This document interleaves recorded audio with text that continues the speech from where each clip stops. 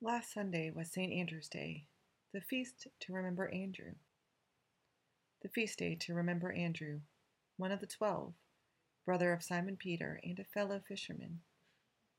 One of the traits that marks a successful fisher is patient and persistent observation, knowing the waters in which you fish, studying the surface of the water, the circling of birds overhead, the flow of currents, and the nature of the fish you are seeking to catch. All things that Andrew no doubt knew well. And perhaps it's not surprising that Andrew is the one who spots a boy with loaves and fish amidst the multitude. A good fisher must have good vision to see what is happening around them.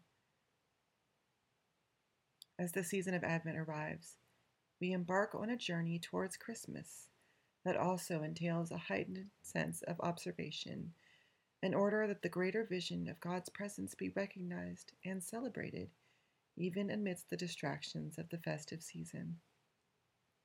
The tinsel and glitter, fairy lights, and consumerism can easily lead individuals and communities away from the observation that Christmas is a time to renew a vision for the world that reconciles and brings peace.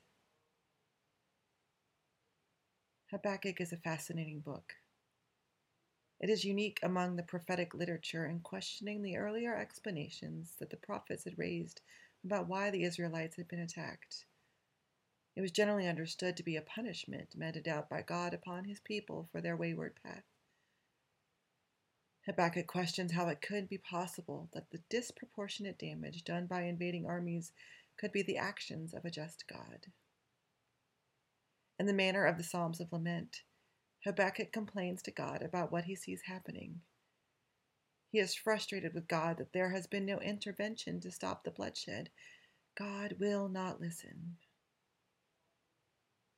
Yet in the very act of observing and documenting what is taking place and raising this to God, Habakkuk maintains hope that this is not the end of the story. Habakkuk has not given up on God. Troubles and strife are not going away. The distractions and challenges of life are not miraculously vanished.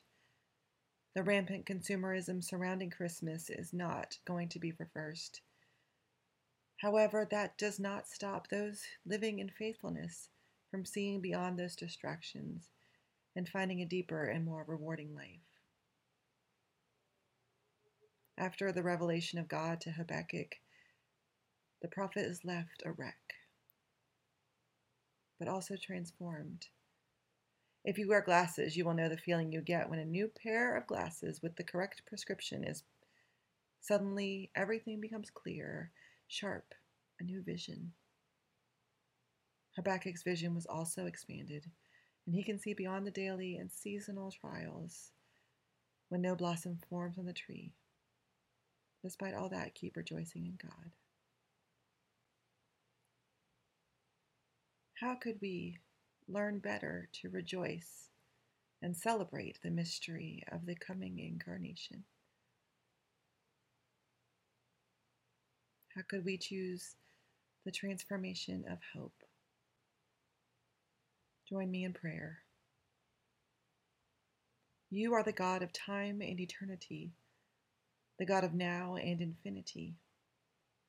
You, the God of the universe, involve yourself with all humanity, and you wait, sometimes with patience, sometimes with anxiety.